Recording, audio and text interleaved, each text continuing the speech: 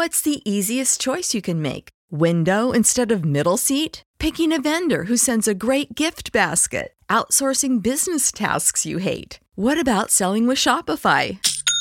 Whether you're selling a little or a lot, Shopify helps you do your thing, however you cha-ching. Shopify is the global commerce platform that helps you sell at every stage of your business. From the launch your online shop stage to the first real-life store stage, all the way to the did we just hit a million orders stage. Shopify's there to help you grow. Whether you're selling scented soap or offering outdoor outfits, Shopify helps you sell. Wherever and whatever you're selling, Shopify's got you covered. Sign up for a $1 per month trial period at shopify.com/try. Go to shopify.com/try now to grow your business, no matter what stage you're in. Shopify.com/try.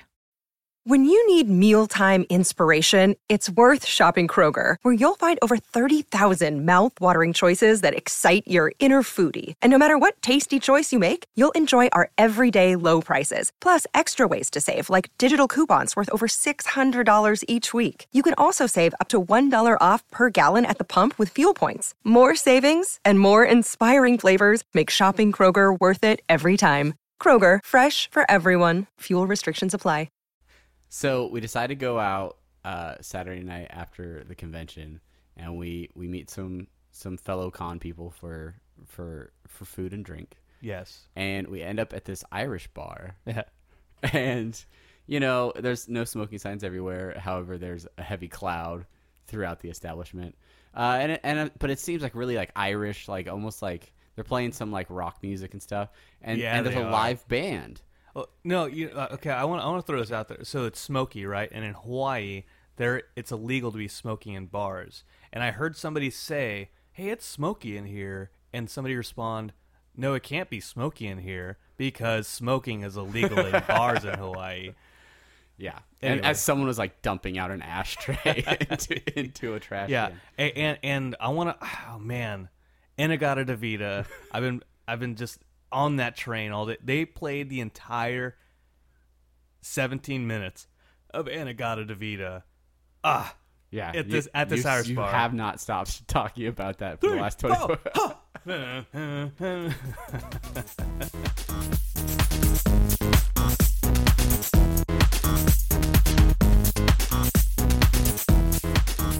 Hello, everybody. This is Travis. This is Brandon. Welcome to Apathetic Enthusiasm. Welcome to Apathetic Enthusiasm. We're a podcast.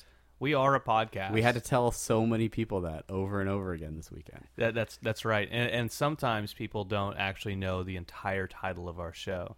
That Apathetic podcast. It was something that I found was kind of maybe not difficult, but maybe a learning point for us in the future when we both quit this show and start our own shows. Our own spin-off shows, Apathetic and Enthusiasm. That we should have something that is easier to spell out. Maybe. Because I feel like maybe people don't know how to. Well, no, I have faith in humanity, and I have faith in people's ability to spell words. Apathetic Enthusiasm. I think Chris Claremont said to us. Well, said to you. You're Republicans. Yeah. That's right. So you mentioned Chris Claremont. We have spent the last 72 hours pretty much totally ingrained in amazing Hawaii Comic-Con. We have attended outside events at different bars, and I'm like, I was gonna try and use a different term, but yeah, just bars. We've been at bars with a bunch of people. Yeah. And then actually at the convention, talking to people, meeting up with fans as well as a ton of creators. We've done a ton of interviews that you will soon be able to find on our YouTube channel, or over at apatheticenthusiasm.com. Yep. But yeah, we just bunch of fun been stuff. Busy. Yep. I moderated a panel, co-moderated a panel with Meredith Placco for Chris Claremont, and then again for Chris Claremont and Scott Lobdell. Chris Claremont, X-Men. Scott Lobdell wrote for Age of Apocalypse. Yeah, it was big. It was a big weekend for us. I recall. I have fond memories of yesteryear, like literally last year when we were like, we got a press pass to a local convention. Oh my gosh! And then there's my boy Brandon. up on the main stage, trying to make Brandon-style jokes in front of hundreds of people. It was so weird, and I want to throw this out there. We had talked to Emma Fife, and we talked to Meredith before, and we're like, hey, anything you need help with, we'll do that. And we'll get into this here in a second because we're going to get into the panel that you and I did with Scott Lobdell and Meredith and Emma as well. But so after that, we went back downstairs, and Chris Claremont's thing was, and we're just like maybe walk around the crowd and grab like with mics and just like get right? questions from the audience. Yeah, and so I go up to Meredith and I say, hey, Meredith, is there anything that we can help out with? And she's like, sure, you want to go up on stage and moderate with me? And there's that pause. The quick, like, maybe it felt like a longer pause, but maybe it was just like a split second where I was like, yeah, sure. Yeah, Chris Claremont again. Who is he? Who? No. Who is he? And Wikipedia. And that happened because we were looking for Meredith, and you were I there went waiting to for Claremont's table. Yeah, that's to right. find her. You're like, and when I came stay back here, wait for me. Wait and see if you see her. And I said, okay. And then as soon as you walked away, she came from the other direction, and the rest is history. By the time I came back, you're like, oh, I'm going on stage. Get the camera out. But yeah, so that was actually our second panel that we were involved in on Saturday. The first panel that we were on was the Comics Cinematic Revolution panel. Yes. Where we had the opportunity to sit down with Meredith Placco, Geek.com. Yes. She's a writer and reviewer and things like that over there, as well as Scott Lobdell, who writer in Comic Legend, I think was in the I don't know, he's a writer. But we all sat down for a little while and talked. And of course Emma Fife. Yeah, she's kind of running the discussion. She does a Sailor Moon podcast and is part of AfterBuzz TV for a bunch of stuff. So. Exactly. So we got a chance to sit down and just talk about movies, talk about comics. Took a few questions from the audience. So what we are going to do now, in part because we are exhausted from a busy weekend, but also for those of you that were unable to make it to Oahu this weekend, what we are going to do is we recorded that panel, and we are going to play it for you. Amazing. In its entirety right now. So this episode will not be a typical episode, but we will be in it occasionally. Yes, whenever I think so. Whenever some of the other voices on that panel allow us to speak. But yeah, I hopefully you get a chance to hear something a little bit different and that you enjoy it. And then, let us know what you think. If you like this, hit us up on our social media stuff, Facebook, and just go to apatheticenthusiasm.com, hit us up over there, and stick around for the end when I'm sure we'll have a few more comments about the panel. You got it. Who would have thought that in 2015 and 2016 we could turn on the television, open up Netflix, and go to a movie and see our favorite superheroes on screen? Good or bad? Let's be honest. I don't know how many of you saw Batman vs. Superman. Hey, some people loved it. Oh, good. I'm glad. All right. Good. That's one. That's one of the rest. I hear mixed reviews about X-Men Apocalypse. I really want to love that movie. I really do. I live out in LA and I work in the entertainment reporting scene, and I unfortunately was out of town when the screener happened, and a lot of my buddies who did see it there. It's interesting. The film critics who normally hate superhero films actually really enjoyed it, except for the CG effects. And all my comic book film critics were like, this is terrible. And I'm like, well, it might actually be a good film, because if comic book fans who are film critics don't like it, because then they're doubly hating it. They don't like it because it's not true to the storyline, and then they don't like it because, well, film critics, they don't like anything. That's a really good point. It's the double-edged sword of comic. Mm-hmm. Yeah. What did you think of Fantastic Four? That wonderful piece of So art? I actually didn't see that. I did. Did you guys? The new one. The new one. Josh Tranks. Not with tanking. Michael Chiklis. Yeah. Okay. All right. Good. Wise decision. Then we're starting on a positive note, it Yeah. seems. Who saw Deadpool? Yeah. Like, See? I did. Yeah, I was at Amazing Arizona Comic Con when that one came out, and we got to see it with Robert Liefeld, which was awesome as hell. So the energy was already great in the room, but that movie was like, I was like, thank you for an R-rated superhero film, or anti-hero, but that was everything I wanted out of a Deadpool film, and I was just like, I was blown away. I was so stoked. They can't limit Deadpool to like a PG-13. You can't make that character an accurate portrayal on screen without at least an R rating. So I think they did a good job. I think it was a refreshing interpretation for like a comic book movie. I think a lot of people didn't expect it to go to that level. So then when they saw it, they were pleasantly surprised by it. What were some of your guys' favorite like comic to screen adaptations that you've seen? Shout them out. Yeah, just shout them out. Yeah. All right. Okay. So good. What's that? Yeah. Oh, excellent Heck series. Woo, Emma's here. Emma will be our moderator for today. How's Scott doing? Hello, Emma. I know I capped his line, so we'll see. He'll be here. Cool. We're just talking about movies and what we like and what we don't like. Sweet. If you had to choose between Daredevil Netflix season 1 or 2, which one would you go with? Oh, just a hair. All right, interesting. Just a hair. You can barely see it. But I would say that season 2. I think I prefer season 2 just because John Bernthal as Punisher God, he kills it. That's not literally he kills like everything. Yeah, I mean he does. What did you guys think of that?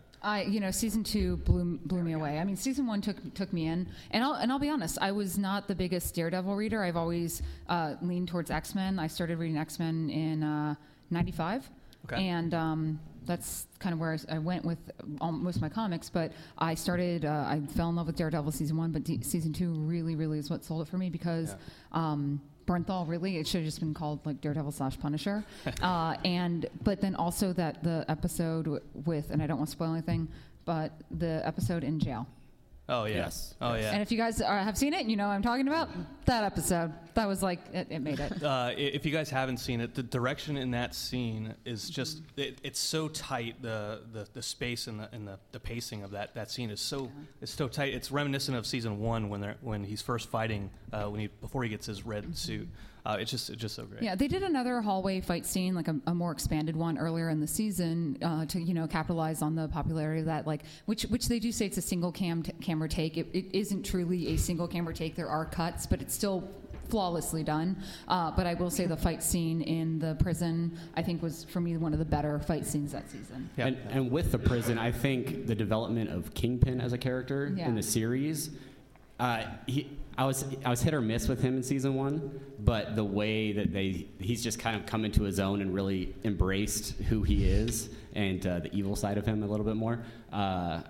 Just the way he's basically taken over that place. I think, love that. Kingpin. I was waiting for him to ask for sugar water the entire time, and so that kind of distracted me for a bit. But no, he's awesome. So here's an interesting thing. Vincent D'Onofrio actually came out on Twitter today or last night and teased everyone about how he would like to face off against Spider-Man. And we know Vincent D'Onofrio has the chops to be in film as he comes from that world. So the idea that we could see Vincent D'Onofrio's Kingpin come into that world would be fantastic. Coming home, so to speak. I know. What do you guys think about the development of Sony and Marvel coming together to make Spider-Man happen? Yeah. How many people saw Civil War already? Fox should have, yeah. Anybody not see it yet? Hey, look who it is! I'm late because I was seeing Civil War. So. Yeah. Oh, you're only 5 minutes late. It's not that bad. Actually, no, I haven't seen it yet. Really? Yeah. Well, spoiler. They fight each other. Yeah. Darn it. I want to point out, first of all, welcome. Thank you. Welcome again. Thank you. I'm Brandon. Pleasure. Hi, Brandon. How are you? I'm Meredith Paco. Meredith, how are you? Great. All right, and we're going to go Scott, you made it. Excellent. Wonderful. There's a thought with the Spider-Man and Marvel coming together, right? And it reminds me of Who Framed Roger Rabbit, right? Bringing those two companies together to actually do a little bit of a corporate synergy, if you will. So wait, so Spider-Man and Roger Rabbit are teaming up? That's correct. Yeah. You heard it, Bugs Bunny and Daffy. You heard it here first. Wow, that's just. It's a really unexpected turn that they took there with the whole I did not Spider-Man see that coming. No. canon. There you go, amazing Hawaii Comic-Con exclusive right there. Sweet. All right. Well, I think now that we're here, we'll hand. I know. Now that we got the whole gang together, we'll get started here. Scott, how are you today? Good. Excellent. It was fun. It's fun downstairs. I've never saw the print before ever. Oh, what? Right? Yeah, you were telling me that. Yeah, and then they were flying out the door, so it's kind of exciting. I've never, because when you're a writer, an artist can make money at a convention because they sign their stuff and they give away their art, or they do sketches. But as a writer, there's no way to monetize this. I'll go to convention, and all that means is that I don't work for 5 days, traveling and so it's kind of fun. What are you selling? I'm selling a print. I'm selling 2 prints. One print is Blink and Red Hood together, and the other is Starfire and Rogue when Rogue was in outer space. Oh. So because it kind of reflects the fact that I worked at Marvel for years and I worked at DC for years. Who drew them? Joe Madureira. Oh, okay, yeah. And Kenneth Rutherford. Oh, nice. So that's awesome. Yeah, that's John so Boy. Cool. Yeah, so it's kind of fun. So. Yeah. All right, awesome. Well, welcome everybody to no pressure, by the way. Don't feel you have to. No, I'm just curious because he's right. You don't have to buy Scott's print, but if you want to consider it, it's heavily implied. If you want to be his favorite. So welcome everybody to the Comic Cinematic Revolution. Today we are going to be talking about comics and their film, television, Netflix, etc. adaptations in the recent years, and sort of what the future of the comic to screen industry is looking like. My name is Emma Fife. I'm part of the programming staff here at Amazing Comic-Con. I also work for a couple of media outlets in Los Angeles, including AfterBuzz TV, where I was one of the hosts for the Jessica Jones After Show, as well as Agent Carter. So basically, if there is a lady character as the title character, I'm on that show in some capacity or another. I'm just curious, how many people have seen AfterBuzz TV? AfterBuzz TV. Raise your hand. We got excellent, awesome. And who's going to look it up now that they know that that I'm on it? Star, right? Exactly, you totally should. I do a bunch of shows. I do Star Wars Rebels, lots of good stuff. But enough about me. I have a wonderful. Well, when you say after Buzz or after the show, do you get to have you ever with Walking Dead, they bring in comedians? Oh yeah, we bring in guests. They're usually guests that work on the show in some capacity. Like Kristen Ritter, perhaps. We didn't have Kristen Ritter. We did have Will Trevall, who played Will Simpson. Yeah. He played who? Who played Will Simpson? Oh, I didn't see it. Oh, well. Who saw Jessica Simpson? Not just. I own a jacket by her clothing line. God, her and Nick Lachey. Okay. How about Jessica Rabbit? Anyone? Okay. She's also going to be in that crossover. Yeah, right, in the Spider-Man crossover. So I have a great panel of humans with me today. At least I think they're mostly human. 90%. From the Apathetic Enthusiasm podcast, we have Brandon and Travis. Hello. Yeah. You guys can introduce yourselves, say some more things about you. We're bookending the table right now. So Travis, you could talk about. So we do a weekly podcast. We mostly talk about movies, TV, a lot of nerdy stuff, occasional gaming and things like that. But if you want to catch our show, we do some YouTube stuff as well. Everything's over at apatheticenthusiasm.com, so check it out. Sweet. And Brandon's name is not Steve. No. By the way. True. Yeah. So my email is stevethehebe@gmail.com, which is really confusing to people who just meet me and they're like, "Oh, hey, Steve." I know. So Steve the Heeb? Yeah, Hebe, like the grocery store. Like the grocery Hebe? Are you from Texas? No, I'm from Los Angeles. Born and raised. I don't know. I don't know what that grocery store is, and I live in LA. No, when I adapted to the television. Oh, okay. He sells the honey butter from Whataburger. The honey butter. Yeah, it's really. I gotcha. I love Whataburgers, honey butter chicken biscuits, guys. Like anytime I get to go to Texas for a show, it's like all I eat. It's gross. We also have the lovely and talented Meredith Placco. Hey, everyone! You can read my writing stylings about news and other things that I want to talk about because someone thought that was a good idea to pay me for at geek.com. I also host review shows and after shows on The Young Turks, What the Flick. So you can just Google that on YouTubes and go what the flick. Well, that guy right there is the only guy that's writing it down. You're yeah. writing. What did you write down? Do you remember what you said? No, he's like, no, he's not. He's texting his, it's his okay. wife. Don't worry. What the flick? Yeah, what the flick? Yeah, it's a great. I get to work with Ben Mankiewicz, Alonso Duralde, William Bibiani, who are You some were wonderful. such a name dropper. I know. I just because all they're these people. because they are amazing people in my industry that I'm so. I work with Travis Menard. Good. Now you guys make me feel like a jerk. I'm like sitting here. Literally, the fact that I get to work with my heroes that I like. The whole reason I like wanted to get leave what traditional are they, like, news. blog heroes? What are they? I don't. No, they're movie critics that I loved reading when I worked in news. Rex Reed. All right, Ebert. fine. I'm going to shut up and not talk about myself anymore. Those are reviewers. I don't know who you mentioned. Sorry. I worked in the news industry for 15 years and I quit it and became this. And now I'm not going to talk about myself anymore. Exactly. Now we just want to talk about comic books, which is what Scott Lobdell does. You're a writer. I'm going to make it an effort to try to talk about anything other than comic books on this panel. Great, fantastic. Because we didn't tell people that they were coming here to hear about comic books or anything like that. No, we can talk about the life and times Well, of... it's called the Cinematic Revolution. Yeah. Revolution. So you gotta fight the. Has anyone ever made a fan film? Anybody? What was it? Why I should have guessed. Was it Phantom? Star Wars. Ah. And what did you play? The Phantom. Oh, nice. Okay. Did you do it for the recent Star Wars fan film contest thing that they had?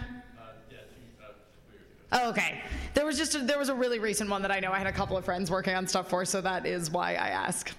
All right, so let's start off by talking about some of the earlier comic book adaptations. What do you guys think is the biggest difference between what we saw sort of in the 90s and evolving into what we see now on the big screen? Obviously I feel like a lot of what we're seeing now is comic book adaptations taking themselves a bit more seriously. Well, I'd like to start that question if I may. We can just start and go down the line. Can I? Jump in there, okay. Steve. I want to go a little bit earlier, and this it's a movie that's near and dear to my heart. Okay. And that's Howard the Duck. Oh man. Right? When I say near and dear, I mean, oh my God, why did I love this movie as a kid? You legitimately love Howard the Duck? When I was a kid, I'd go to the VHS rental place. Okay. Which was a thing at one point. Kids, ask your parents. It was right after Betamax, and I'd always see the cover, and I'd always want to watch it again. And then I grew up, and I realized how wrong I was. Okay. But I mean, we talk about adaptations of comics, and Howard the Duck obviously was one of the. There were some before that, but. That's the earliest one that I can recall seeing as a kid. And, obviously it was a flop. You know what's weird is I'm trying to think. I could check IMDb, but I don't think that Duck was in anything else after that. Was he? Did he do anything else after? Not until Guardians of the Galaxy. Yeah. Crazy. Not until Guardians of the Galaxy, exactly. Yeah, he made a cameo in Guardians of the Galaxy. Raise to your hand, how many people saw Howard the Duck? How many saw it in the theater? Yeah, actually, I think I was. That's awesome. Yeah. Cool. My parents were really messed up. How many had the opportunity to see Howard the Duck and heard it was really bad and decided not to go? Anybody? Okay. All right. Okay. I saw Garbage Pail Kids in the theater, though. Yeah. If that helps. I think Howard was in that too. Yeah, he was. He played a janitor in that. Yeah, the picking up the Garbage Pail Kids. Yeah. I made that up just for comedic intent. I refuse to answer any questions, so it's your turn. Oh, okay. What was the question was? We were talking about Howard the Duck. And we were talking about early in the 90s. Or earlier. Okay, so when Singer first did the first X-Men movie, I was That's Bryan Singer. Yes. If you guys didn't know, it's her. Mr. Singer. She's really close with him, so she gets to call him Singer. But for the rest of us, it's Bryan Singer. Not to be confused with the jazz singer or the wedding singer. Or the sewing machine. Okay. I'm going to duct tape his mouth shut. I'm just going to. It's fine. We don't need to listen to him talk, right, guys? What were you talking about? Singer. I was talking about Bryan Singer. Bryan. Okay. His in the first X-Men film that came out, and I was really thrilled. I was in high school. Yeah, I want to say I was in high school when that first came out, and again, as a growing up reading X-Men, loving X-Men, I was like, oh my God, I can't believe this is actually happening. This is fantastic. And I loved it. That movie was great. It was everything I wanted at the time. X2, I loved X2 mainly because Nightcrawler was in it. Then X3 happened, and I was like, we don't talk about that, okay? Listen, you just kind of screwed Dark Phoenix, and that's my thing. That's my jam. So goodbye forever. And it was rough. But I also loved the Batman movies growing up. Yeah. The original one, obviously. With Adam West. That's right. Yeah. Excuse me. You're right. Well, yeah, I do love with Shark. I mean, I do. I love that. I do really actually genuinely love that one. I love when he's climbing the ladder. Yeah, and the shark repellent joke. Yeah, but he has to hold it. He has to hold the shark with his other leg. Yeah. If you've seen that. But I want to say, like, Batman Returns with Michelle Pfeiffer as Catwoman is still one of my favorite Batman films, just because I love it as a childhood. But the films that they did then versus the films that they have now, it's a different era, it's a different audience, there's different production values, and the studios... Every studio has their own take, and as we've seen between Fox and Sony and Marvel, Marvel's done a great thing by letting Kevin Feige take head in this, and I think with what DC has now announced, giving Jeff Johns some partial control with the new DC films going forward, I think we're going to see a lot more weight and a lot more like authenticity brought to the new DC cinematic universe. Not saying that there's been some bad stuff at all. I just think I think Zack Snyder has just done what Zack Snyder does, and you can always tell a Zack Snyder film when he makes one. And yes. I like. Huh? I was just agreeing. Yeah. And what I love what Marvel does is Marvel isn't making superhero films. Marvel is making genre films with superheroes. Yeah. Ant-Man was a heist film. Winter Soldier was, like a spy thriller. Yeah, 70s spy thriller. So they always take this genre and then they put their characters in it, and that's why, for me, they've been successful, and that's why sometimes the Avenger movies haven't clicked with me. Right. Because they're just like superhero films. So that's my thoughts. Definitely. Travis, what do you have? Yeah, I was gonna say the early Batman movies for me was sort of the first like real big comic book movies I got into, and I love Tim Burton. I love what he did with those early Batman movies, and then as they continued to keep churning them out, I think it became more about what toys they could sell and like what money they could make as a studio with different characters and things like that. And so I think it lost a little bit more of that like authenticity. But then fast forward to the Christopher Nolan Batman movies, Batman Begins, Dark. Again, that was then again more of like a legit movie. That was starring, Bruce Wayne and Batman, and sort of that retelling that story. And so those, I love how they kind of reset and went back to the more authentic. Yeah. It wasn't just about let's sell Joker, Bane, action figures. It was like let's tell a really good story. Yeah. So yeah, that for me, sort of if the studios can let the filmmakers make good films and not get in the way, then I think they need to be films first and superhero films second. Yeah, exactly. Yeah, definitely. Yeah. Okay, I've decided I want to answer the question. Okay. All right, cool. I got it. I think what I kind of I liked it when there was a time when you kind of had to like create your own superhero movies in the sense like Rambo came out, or Commando, or even early Teen Wolf or somewhere you go, geez, that's almost like a comic book, and it was fun to like kind of see that. Now, I mean, like I have to, I don't know if everybody else feels, or I can ask if anybody else feels this way, but the thing is like that if I see one more movie where building like 4 or 5 buildings turn to dust, and you're like saying, there's people in the buildings, right? Or my favorite is like they show the building, like this is 2 movies now where the buildings are all falling around the people in Metropolis, and then they cut to the people in Metropolis, and the guy's like, all right, let's go. And I'm like, would you really wait for your boss? Like, buildings are falling to your left, your right. Well, I can't.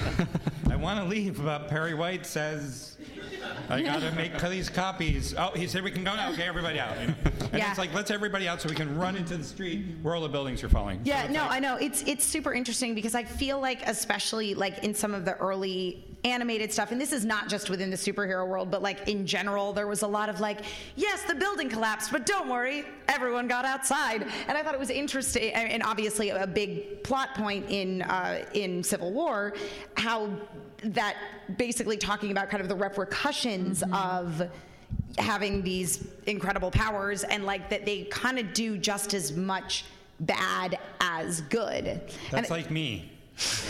So you talk about making your own superhero, right, for film. So the director of Fantastic Four obviously directed Chronicle before that, and so I mean that was creating superheroes, right? But he directed it, but Max Landis wrote it, and Landis, sure. Right. That's very different because Landis is a huge comic book fan, and you know there's a big difference. There. Granted, yeah, but I'm just don't fight. No. I mean, you'll win.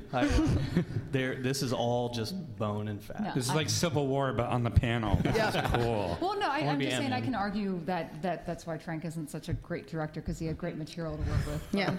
Well, I mean, bringing up Max Landis having written Fantastic Four and how he is such a big comic book fan, do you guys think that that some of the reason we're seeing this shift and this real sort of love that's being put into developing these films and these TV series, do you think some of that is now that a lot of the material that people are working with are in the hands of the fans to adapt? Yeah. I mean, well, look at the Russo brothers when they did Winter Soldier, and now that they're doing what they did with Captain America: Civil War, and they're going forth with Avengers. I mean, these guys are fans, and it shows, and they honor it, and they love it. It's fun. I think having some familiarity with the material, it helps. Well, and I think their love for the characters and what they want to do with the MCU, I think that is having its repercussion. I mean, with Spider-Man, they didn't have rights to Spider-Man when they started that movie, but it was their push to have him as part of that movie that eventually got those two studios to work together, and now we're going to get a full Spider-Man movie in the MCU. It could really go either way if you think about it, because if you get a fan who's a really hardcore fan of a material, and then they direct a movie, and then they change the ending of it. Has anybody seen Watchmen? Yeah. Okay. Yeah. So you get a fan like Scott Snyder to direct a film, and he does it. He Did you say misses Scott Snyder? Zach Snyder. Zach Snyder. Sorry. Scott. You said Scott. It's his illegitimate, legitimate brother, but Zach. long lost. Zachy, that's his nickname, Zach Scott Snyder. You guys Scott are Snyder, tight, so Batman. you can call He's him by great. his middle name, right? Scott Snyder. Yeah, but Zack Snyder, right? He's a capable director, but he lacks, I don't know, the critical eye or something to pull himself away from the fandom to make a good movie. I guess. I love Dawn of the Dead, right? And the guy who directed Guardians of the Galaxy. James Gunn. James Gunn. Like he wrote Dawn of the Dead, right? So that's why I give that film credit. For Yeah, Zack that is Snyder. true. Yeah. But anyways. No. Yeah, it is. It's interesting. You bring up the example of Watchmen because I do think that there is. It is sort of a double-edged sword where sometimes we see, like with the Russo brothers, these incredible, just respectful, wonderful adaptations, or like with Deadpool, with Ryan Reynolds being so on board with that project. But then you do also sometimes get the I am such a fan of this that I can't. You're almost blinded by your fandom. Well, wasn't Watchmen released by Warner Brothers? Yeah. I think the problem is it goes just beyond the writers, the directors, and the people working on the film. That is true. We're looking at a studio structure in general, and so even though the Russos and Ryan Reynolds and anyone, they have their larger money people that they have to answer to, they have structures in place that keep everything in check, and sometimes it does limit them as well. But I think there's a systemic problem with Warner Brothers in DC right now that is having issues, and I think that's something we're seeing right now with DC launching Rebirth, and kind of saying hey guys, so that whole New 52 thing, we're sorry. Yeah. How much of an effect do you think Jeff Johns will have? A huge one.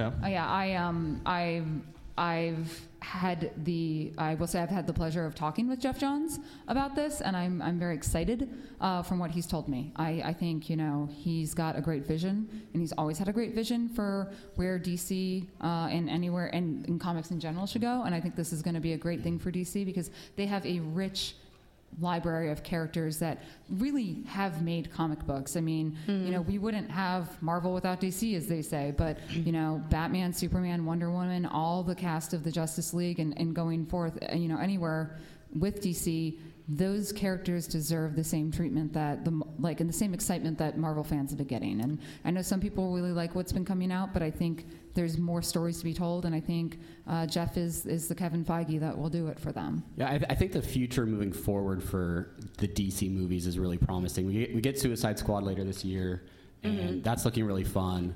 Then Batfleck is going to be doing a standalone Batman movie, and he's fully ingrained in that, so he's supposed to be directing it. I know he's working on helping to write it. I have a lot of faith in that. I really liked Batman and Batman vs. Superman, so a full movie focusing on that version of the character I'm really excited for. So I think moving forward, I think they're making adjustments. Hopefully they won't try to cram 20 characters into one movie, and they'll let these things develop a little bit more as they go forward. Do you think the Batfleck movie will be rated R? The director's cut. The director's cut, yeah. I think that if I raise your hand if you feel like I do, that if I see Batman's origin one more time, you're going to start sobbing. It was, like when that opened up and it's like, oh, the kid walking, I was like, is this for like the two people in Romania that are like, what that have never heard of Batman? What is this? Why is that guy dressed as a bat? I don't understand. If I see it again, I'm going to murder 2 people in an alley. Yeah. Don't do that at home. No. How many people want to murder people in alleys? Raise your hand. Murder security. Where? No. No, it's an interesting point to bring up because I was just thinking about how, I thought I was super over Spider-Man, and then in Civil War, I loved him, but I think one of the things they did that was really smart was not retelling his origin story. Again, it's like we all already know this story. Are there any characters that have cropped up in recent years that that we've seen time and time again that you've been like, I don't need this anymore, give me something new? Spider-Man's a good example. I mean, every single time he shows up, it's like, oh, I got bit by a spider. It's like, enough. And I like in Civil War. Oh, okay, not everyone has seen it. Okay, all right. Well, how many people have seen Civil War? Earmuffs. Anyway, so when Spider-Man is introduced, he tries to start telling his origin story, and the person who's talking to him gets ADD and kind of like it's kind of like a joke about it. Like he's like, what's your story anyways? Okay, here's a couple. Anyway, let's talk about your let's talk about something else. And I think that's a play off of that, right? Mm-hmm. It's like we don't care about that. Mm-hmm. We don't care about it. We just want to see you sling some webs. Yeah. I think the origin story for Batman and Batman vs. Superman, lasted about as long as the opening credits. And I think that's about how much we need right now for Batman. We've seen that origin story enough. So I don't think another like the Batfleck movie. I think we're done with that. We got that out of the way, and we can just deal with the Batman as he is now. And as much as the Incredible Hulk with Edward Norton wasn't appreciated, I do that like that they didn't reintroduce his origin story after the Eric Bana version. They just did all of his origin in the opening credits, and so I think that's the way to do. One of the ways to do it, so you're not rehashing these origin stories constantly. When I was a kid, I had asthma really bad, and my family, I was the middle child of 7, and I used to sit in my bedroom with the air conditioner on, and I would look down, and I'd see all my brothers and sisters playing football with the neighborhood kids and stuff, and so I had this world view of like looking at things and just kind of watching it and not being able to be a part of it, and so I think in a way that's kind of why I became a writer, because as a writer you tend to be observing. You spend a lot of time on your own writing, almost all the time you spend by yourself writing. And so that's my origin story. So I want to go through the panel and say, what's your origin story, Emma Fyffe? My origin story? Yeah. Well, I have vivid memories of sitting in the back of my parents' car with my brother, and we were talking about anime and video games, and my parents, I remember my mom turning to me being like, you guys probably won't like this stuff as much someday. Basically and she didn't mean it in a mean way at all. My parents are lovely and supportive, but basically saying talking about these things probably isn't going to consume your life for the rest of your life, and she was wrong. So you're into it as a rebel. You're a rebel nerd. I'm a rebel nerd. Yeah, exactly. Yep, totally. What's your origin story? Well, it was a long time ago. Not as old as some, but I grew up in Los Angeles. and we'll just stick. We'll get right to it. So Batman, the Tim Burton Batman. I used to hang out with my uncle, who was only 6 years older than me at the time, and him and my older brother, same age. We used to play with toys, right? There was the Batman toy, and there was a Batmobile that had like a cheap plastic shield that went over it. And they would have the badass, the real cool figures, like all the G.I. Joe and the Robotech and all that. And they would toss me some of the Green Army Men. And I would be like, okay, cool, I'm attacking you. And they'd be like, no, shields. And then kick me out of the room. And so my origin is just really wanting to talk and have my opinion. Oh, that's the sweetest origin of anybody. That's a very sweet origin. I'm going to go cry. It's because you didn't get to play with cool robot action figures. Do you have an origin story? I was just birthed into existence. No. Can you imagine if you could get rebirthed every time you every couple years, get a divorce? You're like, boom, I know, reborn. right? Like no previous Thursday relationships. Night, right? 52, my father had comics, but they were adult dirty comics like Fritz the Cat and heavy metal. Nice. So I would read them. He's like, no, honey, you can't. But what would be really great for you is these comics called X-Men. So he took me and he bought me. My very first comic is Wolverine #1. Which came out, just happened to be out when we went to the comic shop, and he got me set up with some X-Men stuff, and we started with when Jubilee was introduced. So he started. And how old were you? Yeah, I was 95, so I was 14. Yeah. Cool. No, 13. And so we started with was it 240? Yeah, Uncanny 242, and he bought me a bunch of single issues. Well, that wasn't in '95. No, maybe it was 85. Yeah, 85. Yeah, 85. So I was a little. So no, he bought me back issues. Yeah, I must have been 8. Oh no, it was 8 or 9 because it was before he moved out. Before they divorced. Sorry, I'm old. I don't remember things. Divorce. Now it's starting to get juicy origin story. Oh man, no. Yeah. That's what we've been waiting for. Oh, dude, no, he straight up left my mom for his secretary. Really? Yeah, straight up traditional Have you had commitment issues ever since? Do you have daddy issues? Oh God, no. Oh. Yeah, sorry. So he got me really into comics, and then I also, instead of watching, I watched the hell out of the X-Men animated series, cartoons, and Dino Saucers, but I'd also watch this the morning news before school. I'm literally in elementary school and watching the local Miami news, and I'm like, I want to be a reporter, and that's when I discovered Superman, not because of Superman, but Lois Lane. And I was in love with Lois Lane growing up, and she was the coolest character, and Superman was dumb. It's just me, because I like Lois Lane. And I also love The Adventures of Lois and Clark. Me too. I know. And then I decided that I wanted to be a reporter, and that's pretty much been my entire life. I went to college, got in the news industry, and I've always tried to find a way to marry my passion for pop culture and media with journalism. So 15 years of working in the news industry. I moved out to LA, and now do this professionally. And it's awesome. The fact that we can do this professionally is so freaking awesome. So that's me. In a nutshell. Yeah. No daddy issues, though. You're not wrong. Yeah. I mean, I could say you're wrong, but I think anybody that I think we can all agree that anybody that mentions twice that they have no daddy issues probably has major daddy issues. I went to therapy for that in my 20s, worked that out. Do you have a Fitz the Cat? Whenever you see a cat now, you're like, oh. Oh no, but I collect a lot of Fitz the Cat comics in honor of my dad now. Is your dad still alive? No, he passed when I was 17. Oh, great. Now I feel like an idiot. Yeah, now it's getting real dark. Travis, what about you? We don't want to leave you out with the origin stories. I was bit by a radioactive podcast. Oh, you were? Okay, moving right along. That was it.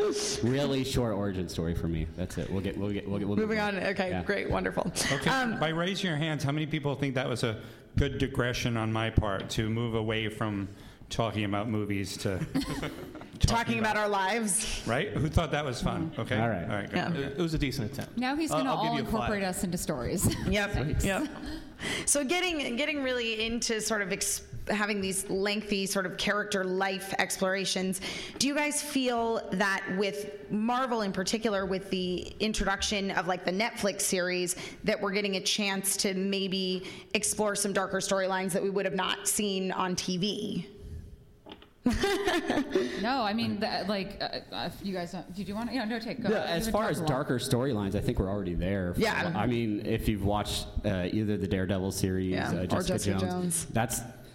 that, I have to make sure my kids have gone to bed before I fire those up, right? So I don't know. I like that they have more freedom to explore some of that darker territory, and as far as getting them kind of merged in with the greater MCU, they'll still make like the offhanded comments about to refer it, but I don't know that they'll ever really like merge those together. And I think I'm okay with that. I'm okay with them keeping that tone on Netflix and having that as one, collection of stories, and then having the greater MCU as something else. But well, I think it was great, especially with Jessica Jones, because they went with Brian Michael Bendis's Max line, which was, the adult 18 plus. Right. Yeah. And it really sets the tone, and I think it gives an audience, especially the older audience, something to really, sink our teeth into. And it deals with things that are scary, and sometimes the things, especially in Jessica Jones, there are things that are more scary than supervillains. Yeah. Oh, for sure. Definitely. I think what would be an interesting experiment is to take, like, say, a Captain America and throw him on Netflix. Like, what happens if you give an existing character that we, see associated with movies, and throw him into, a 13-hour form where you're, can swear, and you can do partial nudity, you do all these things that make it feel more real. Although I don't know anybody who, I've never seen anybody partially naked, so I don't know, but I'm just saying as an example. But you assume other people in this world have. Yes, so, I assume that at some point during the day you either in or out of the shower or something. I just want to say how proud of you I am. No judgments. That you stuck with TV and movies. You stayed with it, and you didn't digress. You know what? A round of applause. Thank you. Wait, he's going to well, we did get the shower scene. Yes. Don't anybody think of them in the shower, because that's not the point of this panel. It is not. So. Okay, so sort of to turn it around, since you were so obstinately not talking about comics, do you think... Show of hands, how many people are thinking of them in the shower right now? Show of hands. Really? None of them are going to admit it, Scott. Wow. Of course, Tony Stark back there. Oh, man. Well, I mean, that's par for the course for Tony Stark. Actually, I have a funny Tony Stark cosplayer story before I get into the question I was going to ask, which is I was at a convention in Los Angeles, and this little kid comes up to me. He's probably like 3 at the most. He is tiny, but he is dressed as Iron Man, and he comes up to me and he goes... recognize me from anything. Yeah, it was pretty amazing. But anyway, so are you guys still seeing each other? No, that's it didn't work out between me and tiny Tony Stark. Now, do you think, Scott, specifically, because Tiny Stark, that would be cute. Tiny Stark. Tiny Stank. When you tell that story again, say Tiny Stark. Tiny Stark. Okay, you got it. Yep, you got it. Adorable. I will change my tale, just for you, Scott. Now, because we are seeing, a lot of adaptations of comics nowadays, both on TV and in film and on Netflix. Scott, yes. Do you think that I'm texting Tiny Stark? Okay, perfect.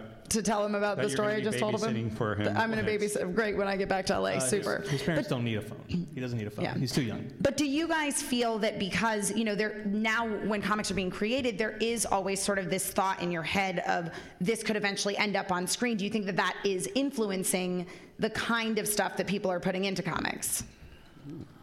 I mean, certainly there are high concepts you come up with. Like, I did a comic book called Ball and Chain, which is a romantic comedy about a couple that's just about to get a divorce, and then they get superpowers that only work when they're together. Mm-hmm. So they have to stay together for the sake of the planet.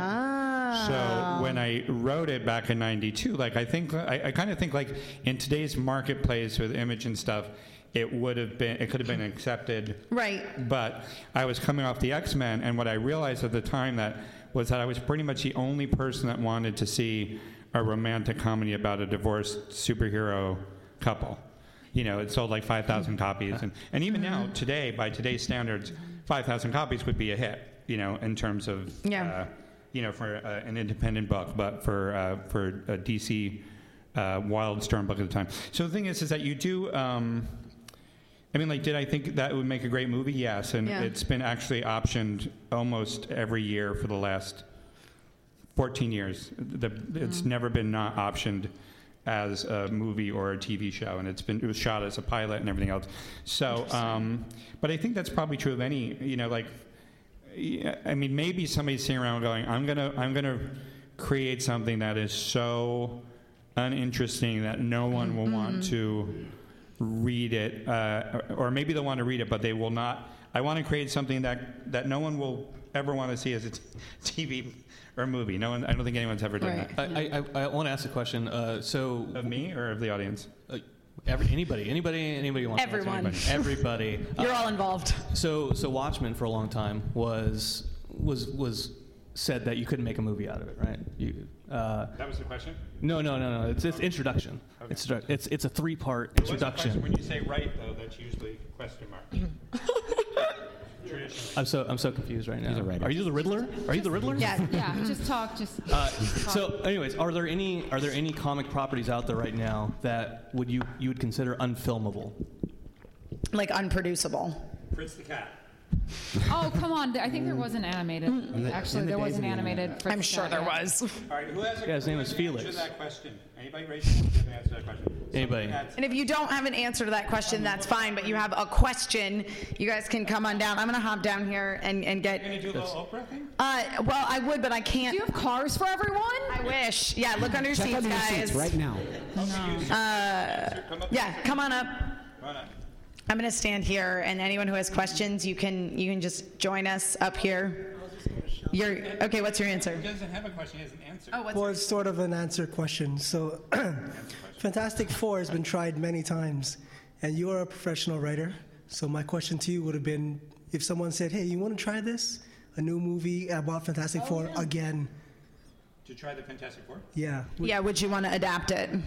Yeah, I mean, I hate to say that, Very good question. Yeah, I would love to try to adapt the Fantastic Four. I actually got to write the Fantastic Four for the shortest run ever on the book. I did 3 issues. And even if I had done 4, that would have been fantastic, but I didn't. I only did 3. But I think I hate to say it's one of those things that to me feels so easy, and they just don't do it.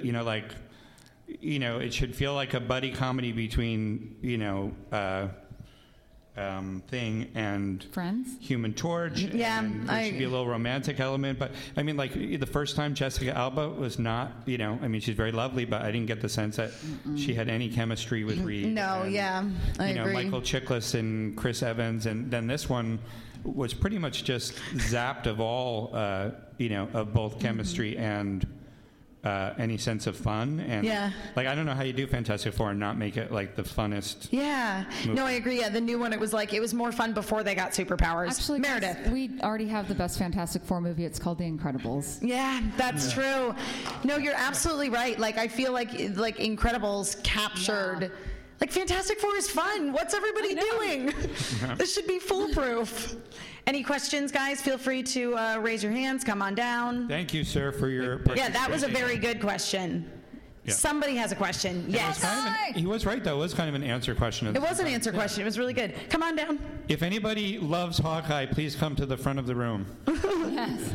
Turn around. Yeah. Yeah. Yeah, she's Kate. She is. She's Kate Bishop. She is the Are you cosplaying as yourself? That's so cool. Yeah, I know. Really. You kind of look like Kristen Ritter if she was in Hawkeye, the TV series. Yeah, she kind of does. Well, Yeah. Turn around so they can see Kate how much Bishop you does look a little bit like Kristen Right? Ritter. Kristen I Ritter, can, right. I can see that. Yeah. All I want is a new Avengers show, guys. That's all I want. What's your question?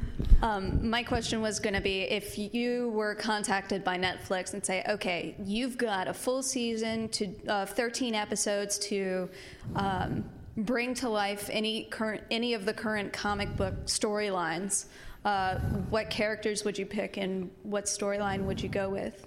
Wow, that is a great question. That is an excellent question. Emma? What? You might want to write that question down. I will. I'll write that one next down time for the we do a future. panel. I know that's a really good one. I made Next a time. mental note. I would say, hands down, I would do Tiny Stark. So You nailed it. where he goes to L.A. and he meets a hot, attractive woman who never showers, and no, I mean that's a good question. No, it is. I wouldn't mind taking a stab at Generation X, which is a series that I did in the 90s. How many people read Generation X at the time? Okay, cool. Everybody else, it was really good. It was amazing. I'm sure somebody's selling trades of it at Jayco booth. I'm sure they are.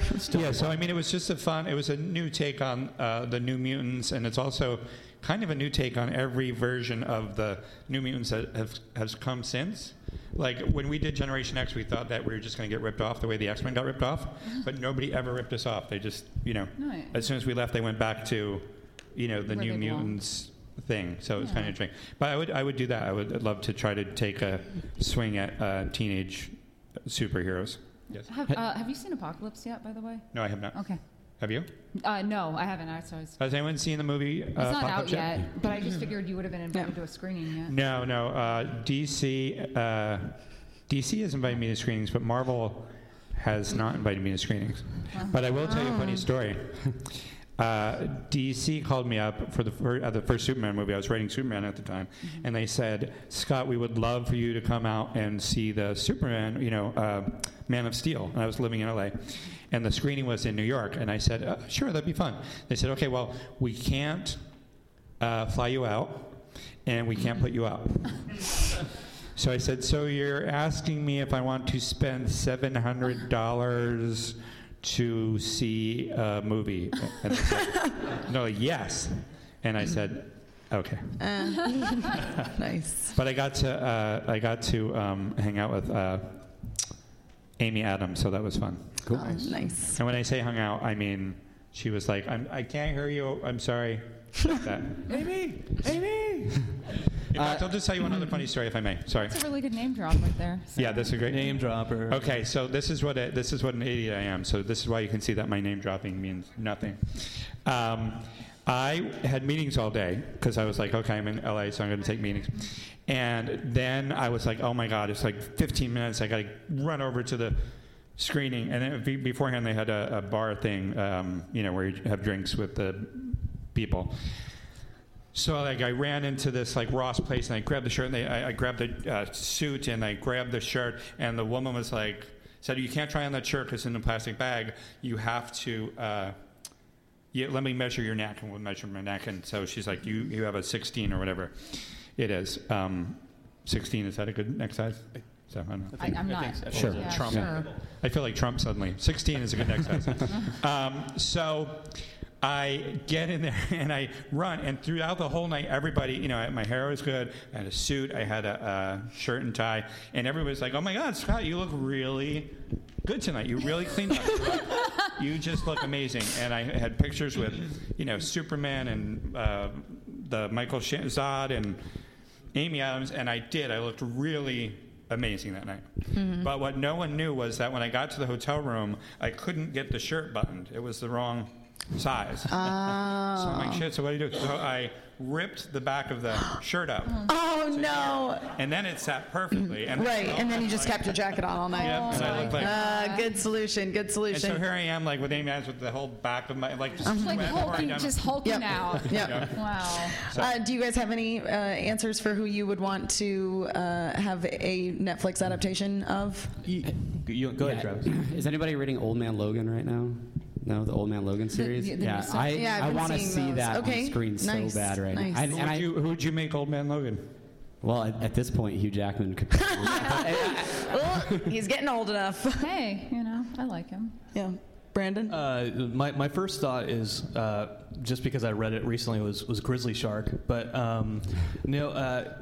Brian Vaughn's Saga. That's the one that pops into my head. Is that a Marvel thing though? She was talking Netflix. So. So it doesn't matter. Yeah. Let's go to Kate. Howard the Duck. Does it count? Any series or specifically has to be Marvel? Does it have to be Marvel? It can be either. Anything. I like it. Okay. Yeah. Punisher and Saga. Yeah. Did you say yours? Awesome. Oh, okay. If it's going to be Marvel, I think New Avengers could work for not Netflix, but if we're going darker, I don't know. Honestly, I really like Wicked and Divine. It's an Image comic, but it really would work. But Marvel-wise, man, I would love them to bring that Hellfire show they're talking about, not put it on network and put it on Netflix, because if we're doing a cool Hellfire Club show, I want to see some crazy stuff happen. That's not going to happen on network television. Let's be honest. Let's be honest what that show's really about. Yeah. The other one, Paper Girls too. I'd like to see Paper Girls. Yeah. What about you, Emma? Me? I mean, I don't know about Netflix. I would really like to, I don't think it would be Netflix. I think it would be, except that I don't think it would get the numbers that ABC would want, but I would love to see a Kamala Khan Ms. Marvel. Oh, yeah. You know? Kamala Khan, Ms. Marvel, new Ms. Marvel. Because she's like a superhero fangirl, you know what I mean? Hold on to that, Emma. Okay. Just hold on to that. All right. I'm holding on. I'm holding on to that in my brain. I actually have to leave because I am going to. I was going to say, yeah, we do actually have to wrap things up here. Wait. I'm just curious. Who would you like to see? Yeah. You didn't have an answer to your own question. Hawkeye. No, it should be obvious. It's Yeah. Hawkeye. Yeah. I would recast Jeremy Renner as, and have instead Hawkeye, the guy who plays Oliver Queen on Arrow. Oh, yeah. Oh, yeah. Hawkeye, and then like Arden Cho as Kate Bishop. And Okay. like the sort of the Matt Fraction story. Oh, yeah. I like it. Hands down. That Matt Fraction made Hawkeye lovable. Yeah. It's fantastic. I think you're a genius, and you should be in charge of a network. You're hired. Awesome. Well, thank you guys so much for coming today. If you guys have any more questions and you want to see Scott on the floor, where can we find you? I'm trying to drive traffic to your booth. I'm going to be stalking Emma for the whole rest of the day. Super. I'm not going to sign any more books. I'll just be stalking Emma. So You need Okay, your, for that blonde pink hair. you need your Tiny Stark costume. I mean, my Tiny Stark. Yep. Meredith, since we got to let you go, where you again? What? What did he say to you again? What was his opening line? Oh, recognize me from anything? Okay. It was really cute. Meredith, where can the people find you? Find me on the main stage hanging out with Chris Claremont. It's going to be kind of awesome. We're going to be talking all things X-Men with Chris Show Claremont. of hands. How many people think Meredith was the most name dropper? No, Oh my God. Show of hands. How many people think she name dropped a lot? Okay, how many people think I name dropped a lot? Okay. We don't know anybody. Awesome. Sorry if I mentioned names of my friends. Yeah. And Brandon and Travis, where can people Singer. keep up with you, find out what you're doing, et cetera, and so forth? We're at apatheticenthusiasm.com. Go right now on your phone. All right. Thank you guys so much for coming. Thanks, guys. And that was it. That was our first ever in front of a live audience panel that we've done. Yeah, you know, I thought I was going to be more nervous when I got up in front of everybody, but it's the whole thing from like old school where Will Ferrell gets up in front of the people and he does a speech and he's like, he's spouting stuff and he sounds so intelligent, and then they're like, holy crap, that was amazing. He's like, I blacked out. How was it? How was it okay? Did I do okay? Yeah, and that's kind of how it is, right? I looked over at you right at the beginning of the panel, and I saw one of your hands. And I was watching you because you don't usually get up in front of people. Typically not. Even no. for like, I do Toastmasters, and that makes me nervous. But so I saw you shake a little bit, but then as it like went on, I was like, oh, he's got this. Yeah, I think I didn't eat breakfast that day. So it was all the coffee. It was maybe just a little bit of caffeine shakes. I had to poo. No, I didn't. But it was fun. No, I expected to be actually a lot more nervous, but then when we sat down in front of a microphone and started talking about comics and movies, yeah, it just brought me right back to the garage. It was just right there. Yeah, it's the mic, right? The mic kind of gives you a little bit of confidence. It's that artificial barrier between my real voice and their ears. No, I had fun. It was interesting. Yeah. It's definitely something I would be interested in doing again. Yeah, definitely. But yeah, and so I don't know. It's given me the confidence that I could do something like that for Honolulu that's coming up here. In September, August, July. I don't know. I'll have since moved. So good luck with that. I hope everything goes well for you. It's coming pretty soon, but I'm going to have my own panel for podcasting, right? Talking about this and talking about S4YA. And so it gives me that confidence to be like, okay, cool, I can get up there. Like, I can do that. Yeah. And everybody in the audience, to their credit, they're super friendly. They're all fans, right? I know you can't tell from the audio recording, but there were quite a few people in there, and they didn't all get up and leave when we started talking. So I was like, hey, all right, cool. They're actually sticking around and listening to what the conversation is actually. That helped a lot. And I think, at the very beginning, before Emma showed up and before Scott showed up, and we were establishing a little bit of rapport with the audience, right? Yeah. Just the three of us. I think that helped kind of settle us into it as well, because we started with like the Punisher talk and all that. Well, hopefully you made it through that entire panel here on the podcast and you enjoyed it. And we'd like to hear your thoughts. If you have additional questions on just general comics and cinema or things like that, and you want to know our opinions, definitely hit us up on social media. You can find all of our links over at apatheticenthusiasm.com. And yeah, let's do another one. Let's do it. The next time we're in the same place. And more importantly, well, not more importantly, but also importantly, all the extra content we have a bunch of interviews coming out. You have some video from me at Claremont stuff. I don't know. There's a little bit of video. I don't know how well that panel. came through. We'll see how much of that we can get out. But we'll throw some teasers out or at least some images and stuff like that. Absolutely. So. Good stuff. You guys, thank you so much for listening. If you like this show, please head over to iTunes, rate the show. It really helps other people find it. And if you've already rated it, or even if you haven't, if you're enjoying it, tell somebody you know about it. Share the Apathetic Enthusiasm love. Share and share with alike. Those that you love. Next week. I don't know what we're doing next week. Are we going to try and talk about X-Men Apocalypse?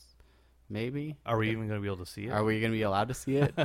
Are we stuck in our houses forever? Who knows? Lobdell's going to keep us out of the film. All right. Well, surprise episode next week. Maybe we'll talk about X-Men. Maybe not. But until then, I'm Travis. And I'm Brandon. And we will see you next time. Toodly-doo.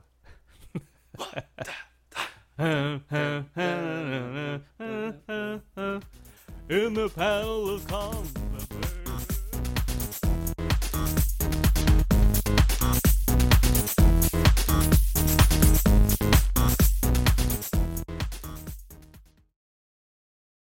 When you need mealtime inspiration, it's worth shopping Kroger, where you'll find over 30,000 mouth-watering choices that excite your inner foodie. And no matter what tasty choice you make, you'll enjoy our everyday low prices, plus extra ways to save, like digital coupons worth over $600 each week. You can also save up to $1 off per gallon at the pump with fuel points. More savings and more inspiring flavors make shopping Kroger worth it every time. Kroger, fresh for everyone. Fuel restrictions apply.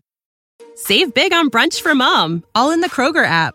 Get 16-ounce packs of flavorful Angus 90% lean ground sirloin for $4.99 each with a digital coupon. Then buy 2, get 2 free on 12 packs of delicious Coca-Cola, Pepsi, or 7-Up, all with your card. Shop these deals at your local Kroger today, or tap the screen now to download the Kroger app to save big today. Kroger, fresh for everyone. Prices and product availability subject to change. Restrictions apply. See site for details.